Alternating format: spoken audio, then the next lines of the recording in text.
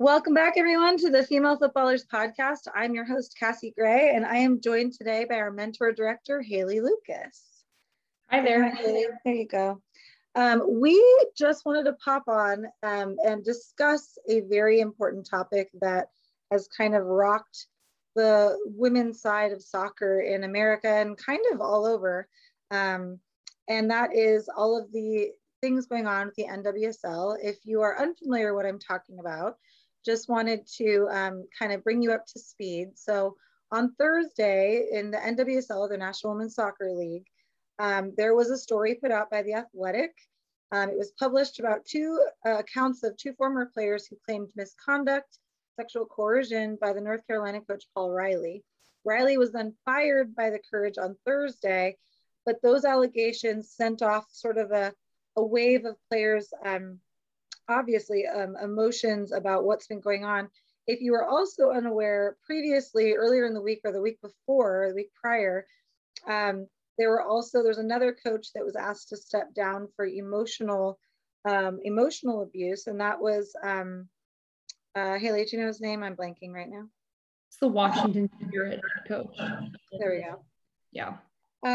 And so his name, his name was Richie Burke. That was what it was. The Washington Spirit coach was fired, I think the week prior, due to reports of emotional and verbal abuse by players. And then that kind of led to, on Thursday, a lot of people calling out, did the people up high in NWSL know about this? And we found out through, I think, Alex Morgan's Twitter that Lisa Baird was notified about some of these allegations earlier in the season, and even a few years prior, that he had some of these issues and he had been asked back to coach. So people started to call her out and want to get her fired. And so as of, I believe, Friday, the NWSL Commissioner Baird resigned amid all of this scandal. So now we're kind of left with a lot going on. The players then, the National Women's Soccer League Players Association decided they pushed to have no games be played this weekend. And they were granted that request. So there's been no pro games being played this past weekend. And now everyone's just kind of in this sort of mode of what next, what's happening. It feels like everything's falling apart. So we wanted to discuss it today and just bring up some different thoughts that we had and talk to Haley about being a professional player. Although she's not in the NWSL, she's been in many other leagues in Europe, and a lot of these similar situations have occurred. So we just wanted to talk about it today. So first of all, Haley, what are your thoughts about everything that's transgressed since Thursday? So there's been a lot, and I read the Athletic article, and it was actually sent to me by a friend of mine in France. So it's not just being heard around the US, but kind of the whole soccer community. And first and foremost, I feel so terribly for the women that have been involved in this, probably the many more that are involved in these similar situations in the NWSL and in other leagues that aren't being reported. Just the nature of how things are swept under the rug in organizations, and the lack of protection that employees have in this context, specifically women, is pretty troubling. So I guess the first thing is just that my thoughts and any resource that we can provide to these women, even if it's just to listen, I think is the most important, and how much we support them and are here for them. Absolutely. And, it's funny, over the summer when, the Olympics were going on and everyone was talking about USA Gymnastics, I was watching all of these documentaries on Larry Nassar and some of the issues they have in USA Gymnastics. And I even thought to myself, I want to say I was watching it with somebody and someone's like, oh, thank goodness that doesn't happen in soccer. And my first thought, sadly, was, oh, yes, it does. And the fact that that was my thought, it's sad that we as women have to deal with this, number one. And I too agree with you. I feel horribly for these women. And the other part that's super sad is that I'm not surprised, and I'm angry that I'm not surprised, and I think that's so, it's just so frustrating. And at least from my experience, like I have personally experienced nothing to this effect by any means, but inappropriate language or situations that made me feel uncomfortable as a player and as an employee from some of the coaching staff professionally in Europe. And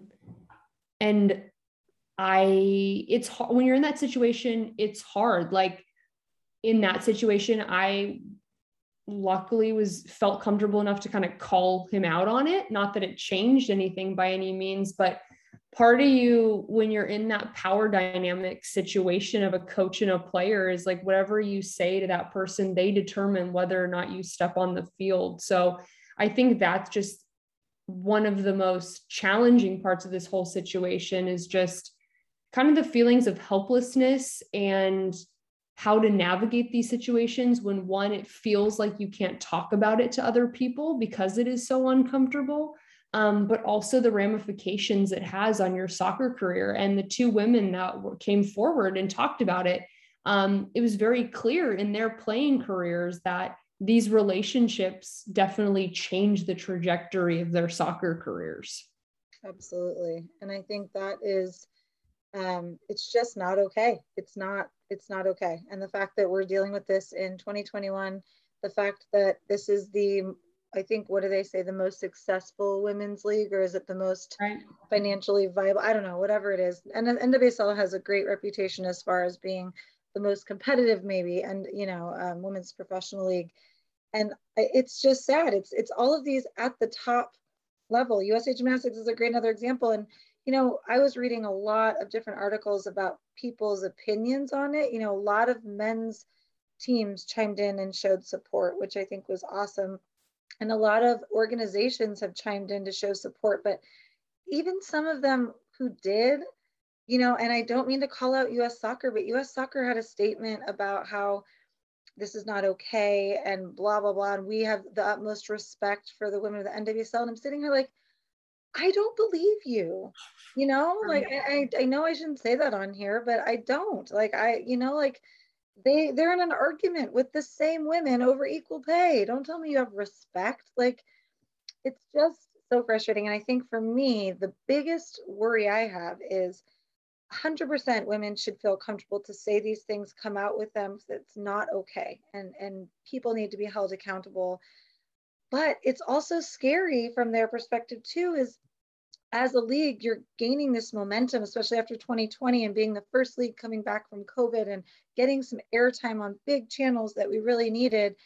And it's like, the more controversy that we bring up, it scares me that then we're going to lose viewership, which is then going to ruin the league, and these girls have nowhere to play, or they have less money. And like, it's so sad that that's the predicament you're put in, that it's like, don't speak up, because then you just need to be happy with what you have. And it's like, no, that's bullshit. Like, Right. And the many problems that are going on. I mean, I think that the big push before all this came forward was like the no more side hustles thing. Like, not only are they being harassed, but they're also not being paid properly. And there's no good situation out of this. Of course, you're playing in the most competitive league, but I think we also need to think about that women's soccer and youth soccer in the United States is just very strong, and we have so many people. So we have some of the best players in the US because maybe they don't want to live in a different country and play somewhere else. It's not always that the NWSL is the draw, maybe, but it's also just that this is where the players want to be. This is where their home is and all that kind of stuff too. So I think there's a lot of factors there. And I'm not saying that these other leagues in the world are perfect by any means. They're definitely not. There's problems everywhere. But yeah, I think the people are so concerned about keeping the league alive that they're willing to not take care of the individuals who make the league a possibility.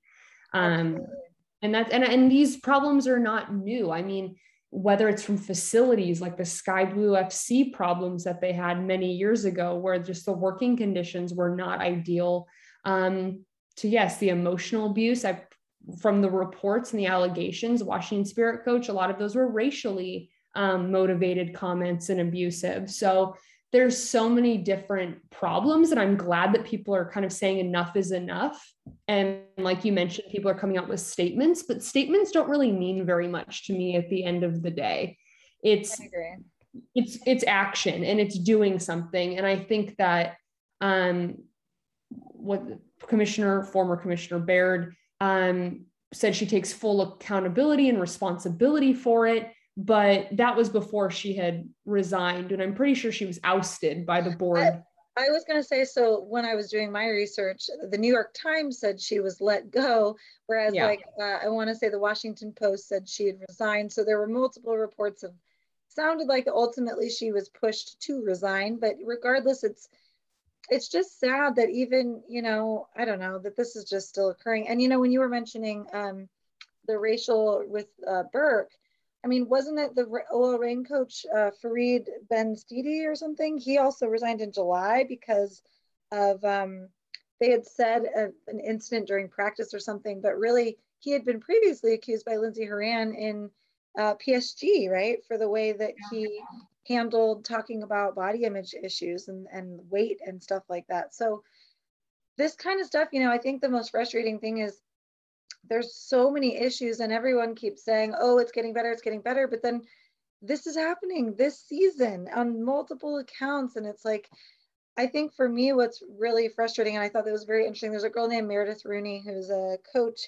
that we follow on Instagram or whatnot. And I've had some back and forth with her. And she posted a great meme of, if this is happening at the highest level, imagine how many youth clubs that this is happening at, and how we often think we need to fix things from the top down. Really, I feel like we need to start from the bottom up, because all of these issues are also prominent, whether or not they're being reported on, in every youth league, Right. And I mean, there's definitely college programs where this same kind of behavior goes on as well. And I think when we talk about progress being made, I think the real progress is coming from people feeling more confident, feeling braver to step forward about these sort of things because it's becoming more accepted.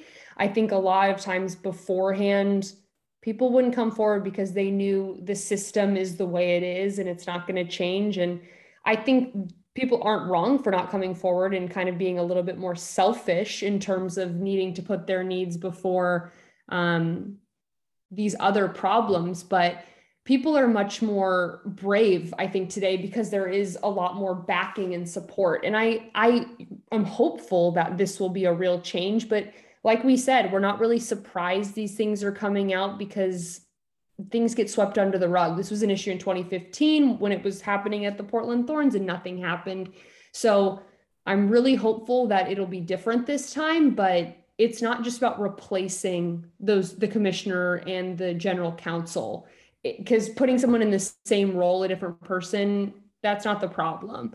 It's the foundation in the system. And it makes me sad that they're both females who were in charge, who were letting this happen. And I don't know, almost seems like, a conflict of interest in terms of needing to service the organization, but also not being empathetic enough to kind of put yourself in those shoes and kind of what that's like. Because it seems like these responses are always so like, an investigation has been held, we didn't find anything. But there's not really a support element, even if they didn't, because it's regardless of what happens, it still makes someone feel a certain way, and someone felt uncomfortable and they weren't being taken care of. Absolutely. Well, and I think, like you just said, to me, biggest issue I think that soccer in America and maybe soccer in the world is having is the systems and the philosophies that we run any program, whether it's collegiate, youth, pro, whatever. It's some of these systems and philosophies are ancient, and we need to, keep up with the times. I mean, I can equate it to the education system, being a teacher.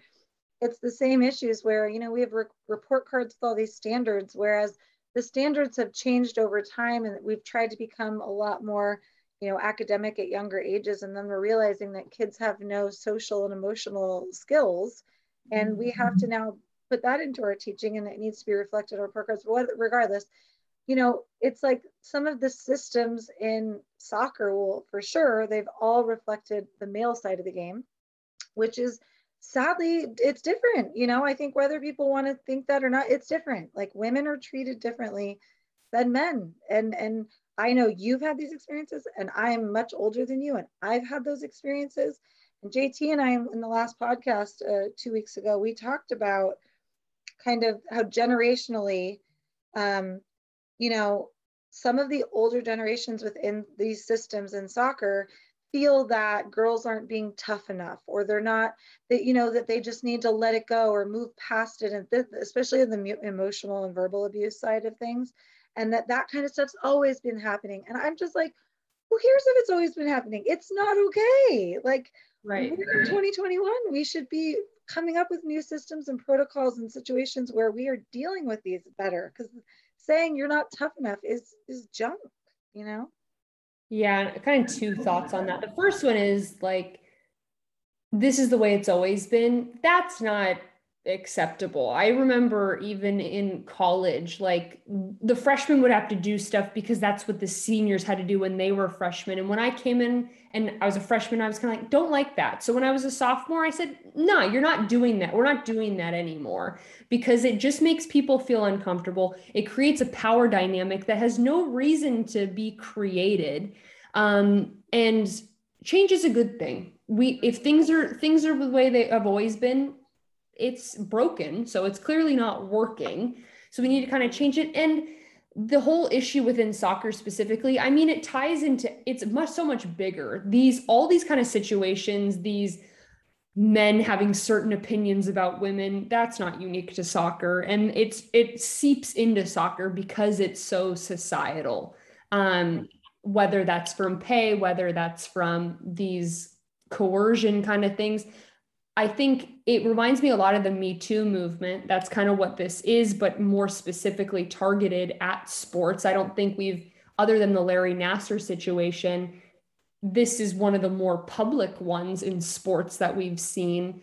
And it's great that there's light on it, but I think these issues are happening in every industry all the time. And a lot of them are just quote unquote normal people that aren't in the public eye because they're not professional athletes. And it's a systematic problem everywhere, but especially since we're so tied to sport and whatnot, it's something that we can kind of help contribute to and speak on. But systematic change needs to happen at every level, regardless of where it is. But it really does start from the bottom up, whatever it is.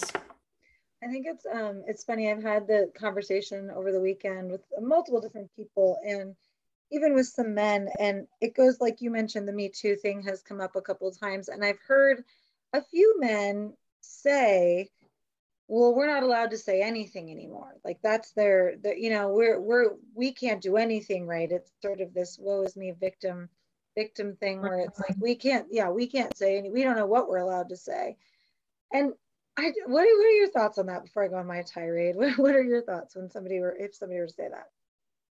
Think about what you say before you say it is probably the first thing. And one, that approach will not help you get better or progress in any way. It's okay to make mistakes. And I'm sure in that kind of speaking, people are afraid to make mistakes because of this whole cancel culture, blah, blah, blah, blah. But kind of having that indignant attitude doesn't show me that you want to say something nice or say something better or make yourself better. It shows that you're not the problem, they're the problem. I also think it's interesting because like soccer being sports in general are considered more casual than the business world and the corporate world. And I think there's always been this idea that because they're more casual, how you speak and what you say and what you can get away with, it's more casual. And I think if we want things to be taken more seriously, then we have to create that culture and that environment. But again, like that to me is also a key word in all of this is culture. Like it goes back to me in the world of soccer, we are having a massive culture crisis.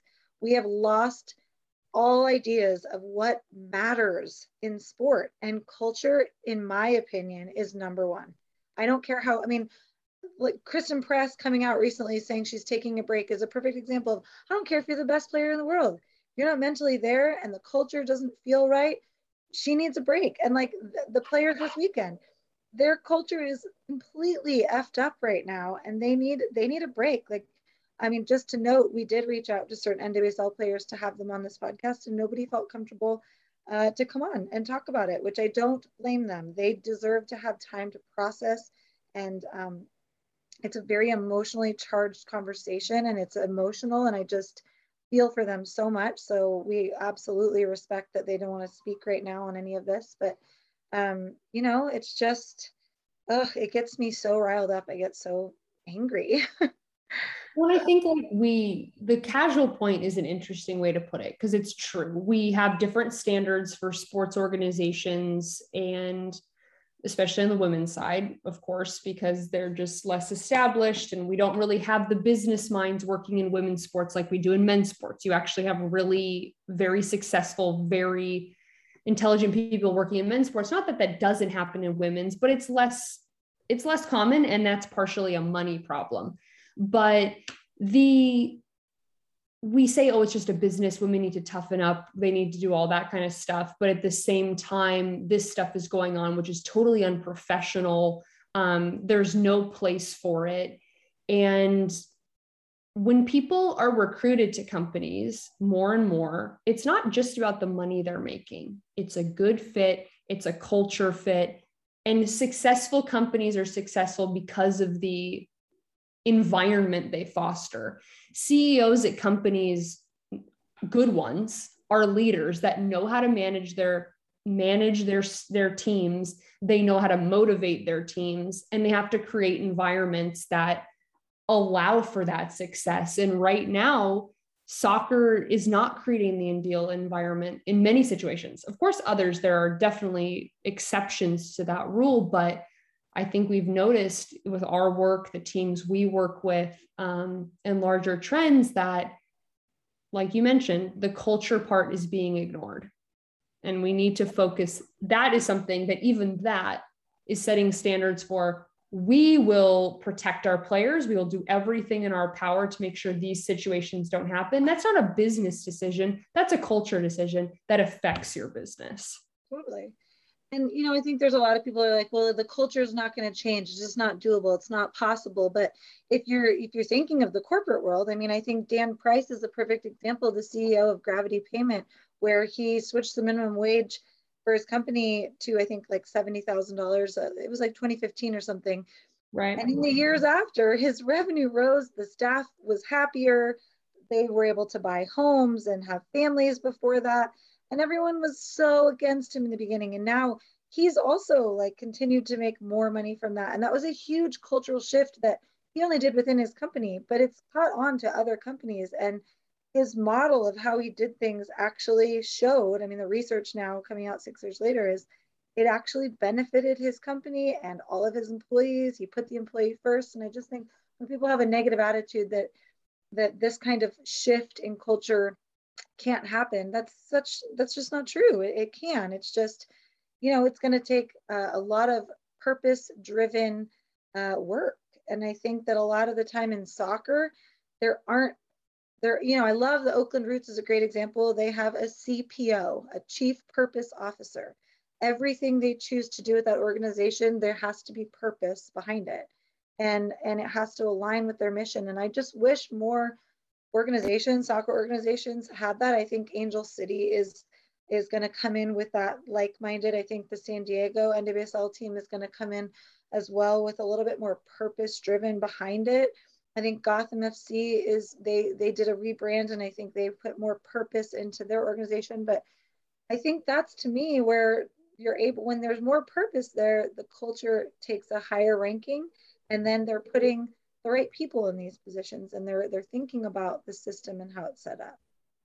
And I think also culture is not just there's a difference between creating a culture from the very roots and from the structural area, opposed to just culture that is outward facing. Maybe it's like working for a high-tech company and you have ping pong. Like, that's not culture to me. Like, to me, culture is establishing a tone, like you mentioned, with that purpose, but also making sure the needs are met of your employees and establishing that we're going to take care of them. And that's from a financial perspective. That's from maybe it's an emotional support perspective, depending on the industry. In sports, mental health and that whole mental side is kind of defines your business. If someone's not in the game that day, that determines if you win or lose a game. So the purpose needs to be satisfying those needs of your employees and putting them first. Like the community is important and all that stuff, but making sure that we're meeting the basic needs of our employees at companies. And yeah, not just saying like this is our culture, but living the culture, doing the actionable steps to show that that culture is in place is important. Absolutely. And I think, you know, having children who play comp soccer, I think that, like you said, we keep saying it needs to start from the ground up. And I have to say, youth sports, I feel like at least youth soccer looks towards US soccer and some of these organizations to determine how they want to be run, but really they can make those changes off the bat, and it doesn't have to come from what they're seeing, because they're ultimately in US soccer, there's a huge disconnect. They aren't connected to the youth aspect of sport. I mean, for those people listening, hopefully you know that like the US Soccer Federation has nothing to do with youth soccer in America. They started like U14 national teams. There's no affiliation with the youth sports that are in your own community. Yes, there's US club soccer, there's US youth soccer. Those organizations are connected to the different clubs, but those clubs can really make differences on a grassroots level. And I mean, working in them and being a parent of children in them, they are so broken too. And I, you know, 2 weeks ago, we kind of had our coaches week in female footballers where we put out a lot of questioning, you know, do you feel supported as the female coach of female athletes? Doesn't need to be a female coach, but just, do you feel supported by your organization? And oh my God, it was an overwhelming no, an overwhelming thanks for bringing this to light. Why is this happening? Like just so many people who are frustrated beyond belief having to deal with some of the things that they're dealing with. And I think like, again, it goes back to like, we should be able to, you know, help in this regard. I mean, just to quote some of the responses from our Instagram stories, boys programs get more attention than girls programs. Sometimes people don't believe in what you do because you're a female coach. Lack of opportunities for higher level roles often given to men with less credentials. Coaching girls who had male coaches in the past that only coached and spoke in a certain way. Somebody wrote, being a man is a huge, you know, deficit in coaching females. I don't earn enough money and my ideas are not supported by my club. No respect from coaches and referees. Like, so it just is broken at that level. And it's like, it's just a whole systemic mess. Well, I think it's hard also because when you hear these stories, it doesn't motivate more women to want to get involved and put themselves in situations where they're going to be made uncomfortable or harassed. So it's hard to fix it unless you're willing to kind of do the grunt work, which is hard and it's painful. And thank you to all the women coaches who continue to do it and kind of continue to be involved. But yeah, it's not particularly attractive to want to put yourself in a situation where you're not going to be respected or valued just based on your gender. And I mean, again, I can equate that to teaching, being a teacher. We're at a massive teacher shortage in California.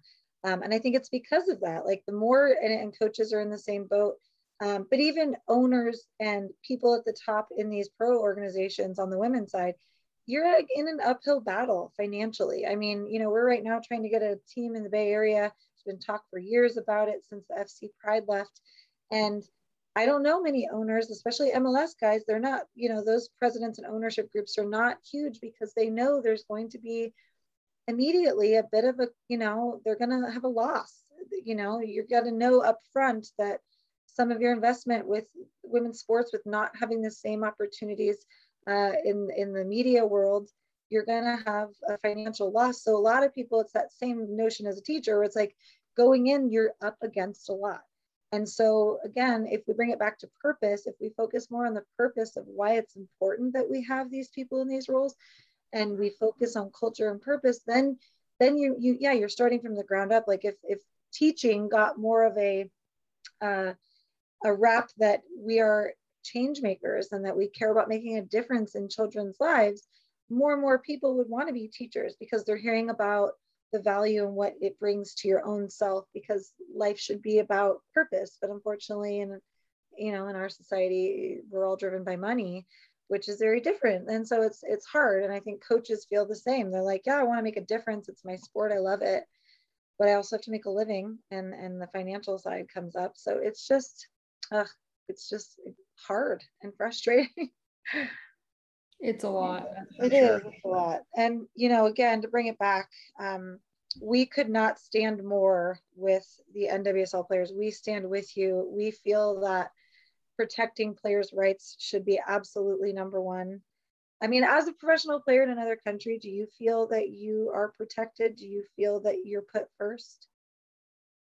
I think so. I have, other than the experiences, some experiences I've had kind of related to the just inappropriate language and kind of just more jokes made at my expense. It was which is harassment, plain and simple, but it's, I'm fortunate that I have had enough experiences where I've been able to kind of put this like, hell no, like kind of like being able to really fight back, which has because of that or the reason is because I've had so many experiences where people have crossed the line, or I've seen it happen and been like, yeah, I'm not going to tolerate that. So it's been very on me to kind of step into those situations and kind of stop them, which is very hard to do. And I don't always feel comfortable doing that. And I think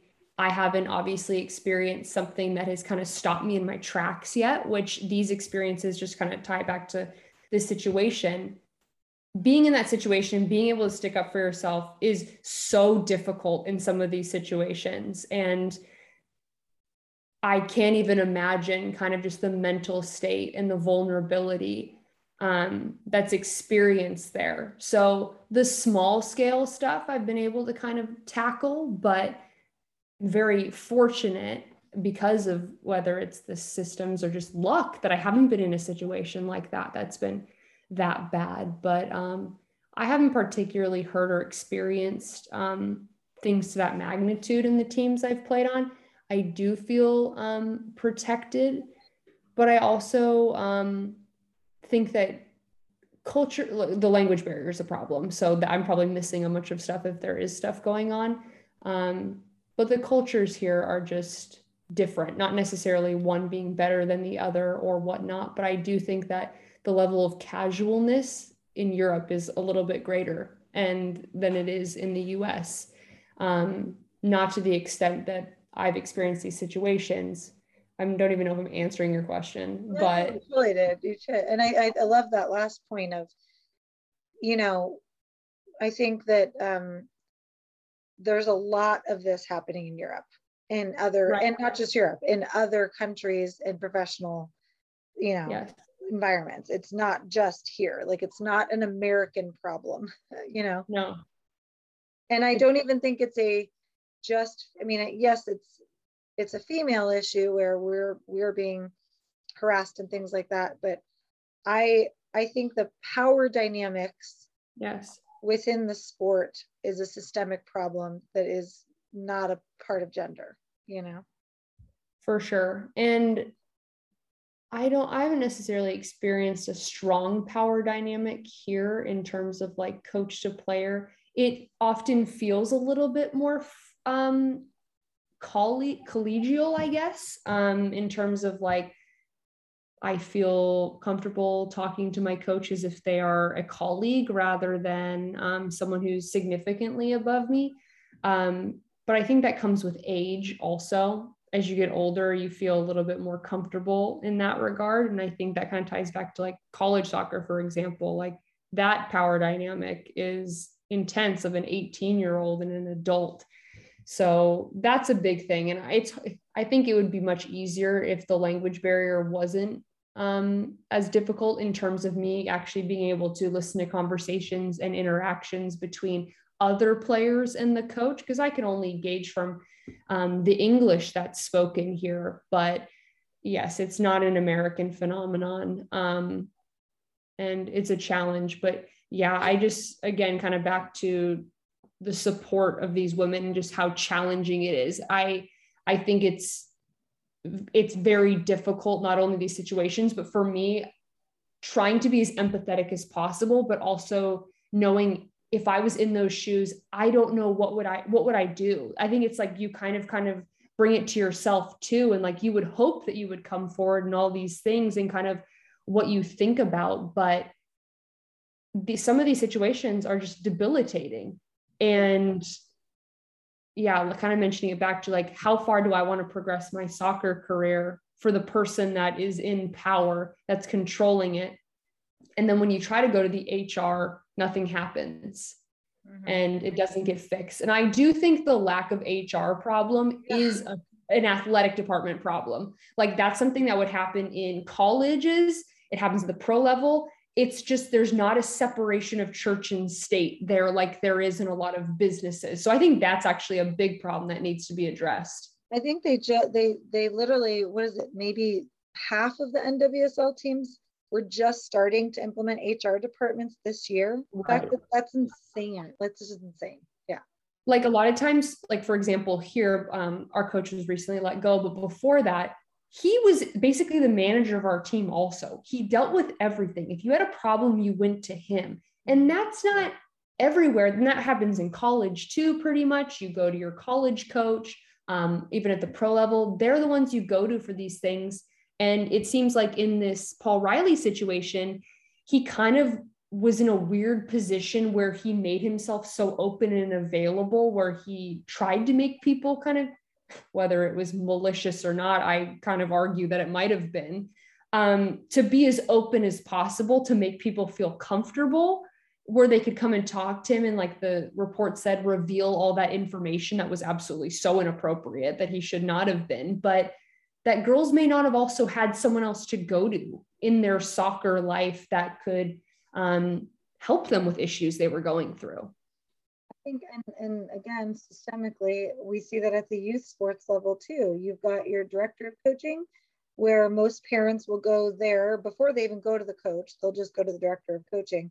But sometimes the director of coaching is an issue. So then the board gets involved, but then the board is also parents. So there's a conflict of interest there. And so the whole system of how that's set up isn't set up appropriately either, where there's going to be the right, there's just not the right setup for somebody to feel supported on both sides. And I think, yes, collegiately, we see that a lot, I would say, like the coaches or the people you go to, there's no one else to hold the coach accountable.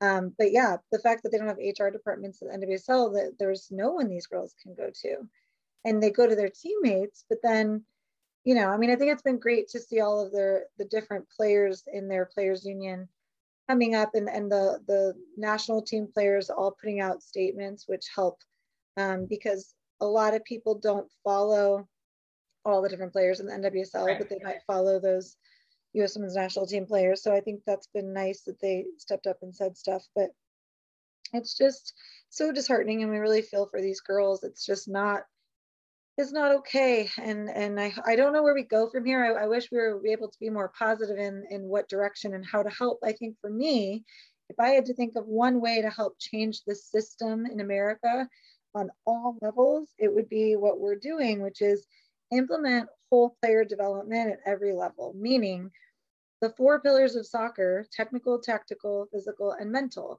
actually have systems set up for how to consistently implement the mental skills portion of the sport. That's immediately going to help your culture, but it's also going to empower individual players to have a voice, to have skill sets to fall back on when things like this happen. If they don't, you know, it's one tiny thing that I feel like we could all do, and it can start, and it can happen at every level, and it can start at the youngest levels and work its way up. But it has to be a sport thing, not a female thing, not a youth thing, not a pro thing. It has to be all of soccer, which is pretty hard. But. Right. And I think because the systemic change takes a long time, unfortunately, and we're more pessimistic about maybe that part of it, but knowing that that doesn't change right away, kind of like the think locally, or think globally, act locally, is to kind of start with yourself. And like, it is a defense mechanism in a way. You're preparing yourself for this very uncomfortable world that we're entering at times, and being able to kind of put yourself in the best situation to not only deal with these problems, but be able to tackle the challenges in a way that push that systemic change forward and kind of help change things and make things better. But yeah, that's what we're trying to do, a small part in that. But I definitely feel like this part of my game, in terms of like the confidence I was able to build and all these little things, have made me a much more confident individual off the field, where I feel more comfortable to stick up for myself, or I feel more empowered to fight for other people and to help other people in whatever capacity that can be, related to sport or not. But it's not going to fix everything, but I think it's going to create more women leaders in the world who can be the next commissioner and make better decisions, or who can be the next general counsel and not put women at risk like they have. So it's building women to be better role models and better executors in our community. And it adds a level of purpose to the overall game itself. You know, if you're just focusing on the technical, tactical, physical, that's all very tangible, and it's a part of the game, absolutely. But like when you add the mental side, you're adding a different level of purpose into why you play, how you play, what you play for. And I think that that purpose infuses into the system and can change, you know, the reasons, the type and level of person. Like you said, role models, sure, and stuff, but it's like, we're going to get the people that are of the character that we expect, you know, like I don't have enough knowledge to have a super educated opinion on Lisa Baird and the commissioner, but I do feel that if you knew about something and you swept it under the rug, absolutely get out there, you know. Right. But I do think that, like, in those moments, having somebody of the right character, because they were brought up in a purposeful, great culture type of system, that could really help. So yeah, I think like that's something for me that, of course, when I always say to myself, like, if you're put in a compromised situation or an ethical dilemma, like, are you willing to step away from that situation knowing you did the right thing? And that's obviously very easier said than done. But I think because I have that sense of purpose and have really put that first, I think it's easier for me to make that decision and know that when I'm in that moment, I'll be like, yeah, that's not right. If I get fired because of it, that's kind of what it is. And of course, like I mentioned, easier said than done. You have to put food on the table and make some decisions sometimes. And I think that compromises things. But at the end of the day, this individual and many other individuals involved in this situation put girls in really, really dangerous situations. Absolutely. Absolutely. And it's so disheartening. So, well, we just wanted to kind of have this conversation because it's been on our minds for the last few days, and we just, we really feel for all the players and everybody involved. And especially when there was, you know, there's just been a lot of controversy this season, and coming off of the past season where things were really, there was a lot of momentum being gained, you know. And I think in the last like 2 weeks, the controversy, I don't know if you saw the Bethany Balcer thing where she was the 2019 MVP or something, and they gave her like a $50 Chipotle gift card for getting that. I mean, just all of these different things, the No More Side Hustles coming out, like all these different things that have just come to light in the last few months. We really wish for the NWSL to find a way to put the players first and to be fair, pay them accordingly. These girls work their asses off. I had many friends who were in WUSA and the WPS and now in the NWSL. And these girls, again, they work multiple jobs. The average pay is $30,000 a year. This is not okay. It's just not okay. And we've got to do things to change it. So we really just want to say thank you for listening. Any last thoughts, Haley? 2 things. And I also would like to plug our college program. Yes, please do. Yeah. But yeah, I admire these women in the NWSL, not only for being incredible athletes. I love watching the highlights, like all this stuff they do is amazing. But being able to, they are trailblazers in that they are the ones keeping this league alive. They're the ones who are fighting, and they're the ones who are going to make the difference for the little girls right now who are in youth sports, where they're going to be able to play professional soccer. And I am hopeful. I'm pessimistic in the short term, but I'm hopeful in the long run that they're going to these very challenging moments that, like we mentioned, very, very disheartened, but also care so much for each of these players, even if I don't know them. Like I genuinely care about these women and want their lives to be as enjoyable as possible in the sport they play. It's a soccer game at the end of the day. We want them to be comfortable at work, but knowing that the hard work they're doing right now and the coming forward, or even if it's just telling someone and getting it out, that they are making the change that's helpful for this next generation of girls. So that's really important. Absolutely. And then we're really excited, speaking of mental skills and all that kind of fun stuff, we are launching later this month a women's college soccer community program, which is available to all women's college soccer players of any division, any level.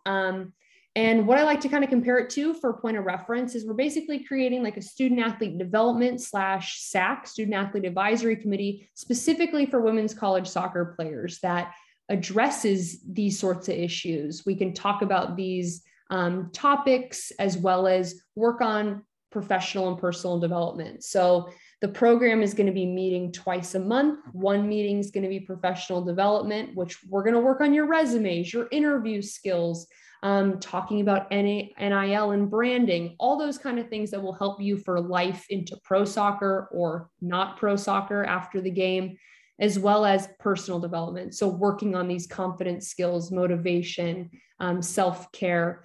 And we're really excited about the program. We're getting some signups. You can find the link in our bio on our Instagram page. We've had some posts about it, but it's going to be really cool.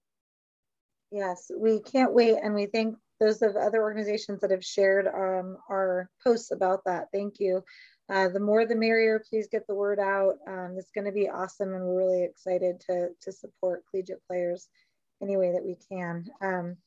Well, thank you so much, Haley, for your time and your thoughts on all this. And thank you, listeners, for joining us. And we will keep you updated as this story unfolds and things change. We will chime in here every now and then when we can about what we think as things continue. So, all right. Have a great week. Thanks so much.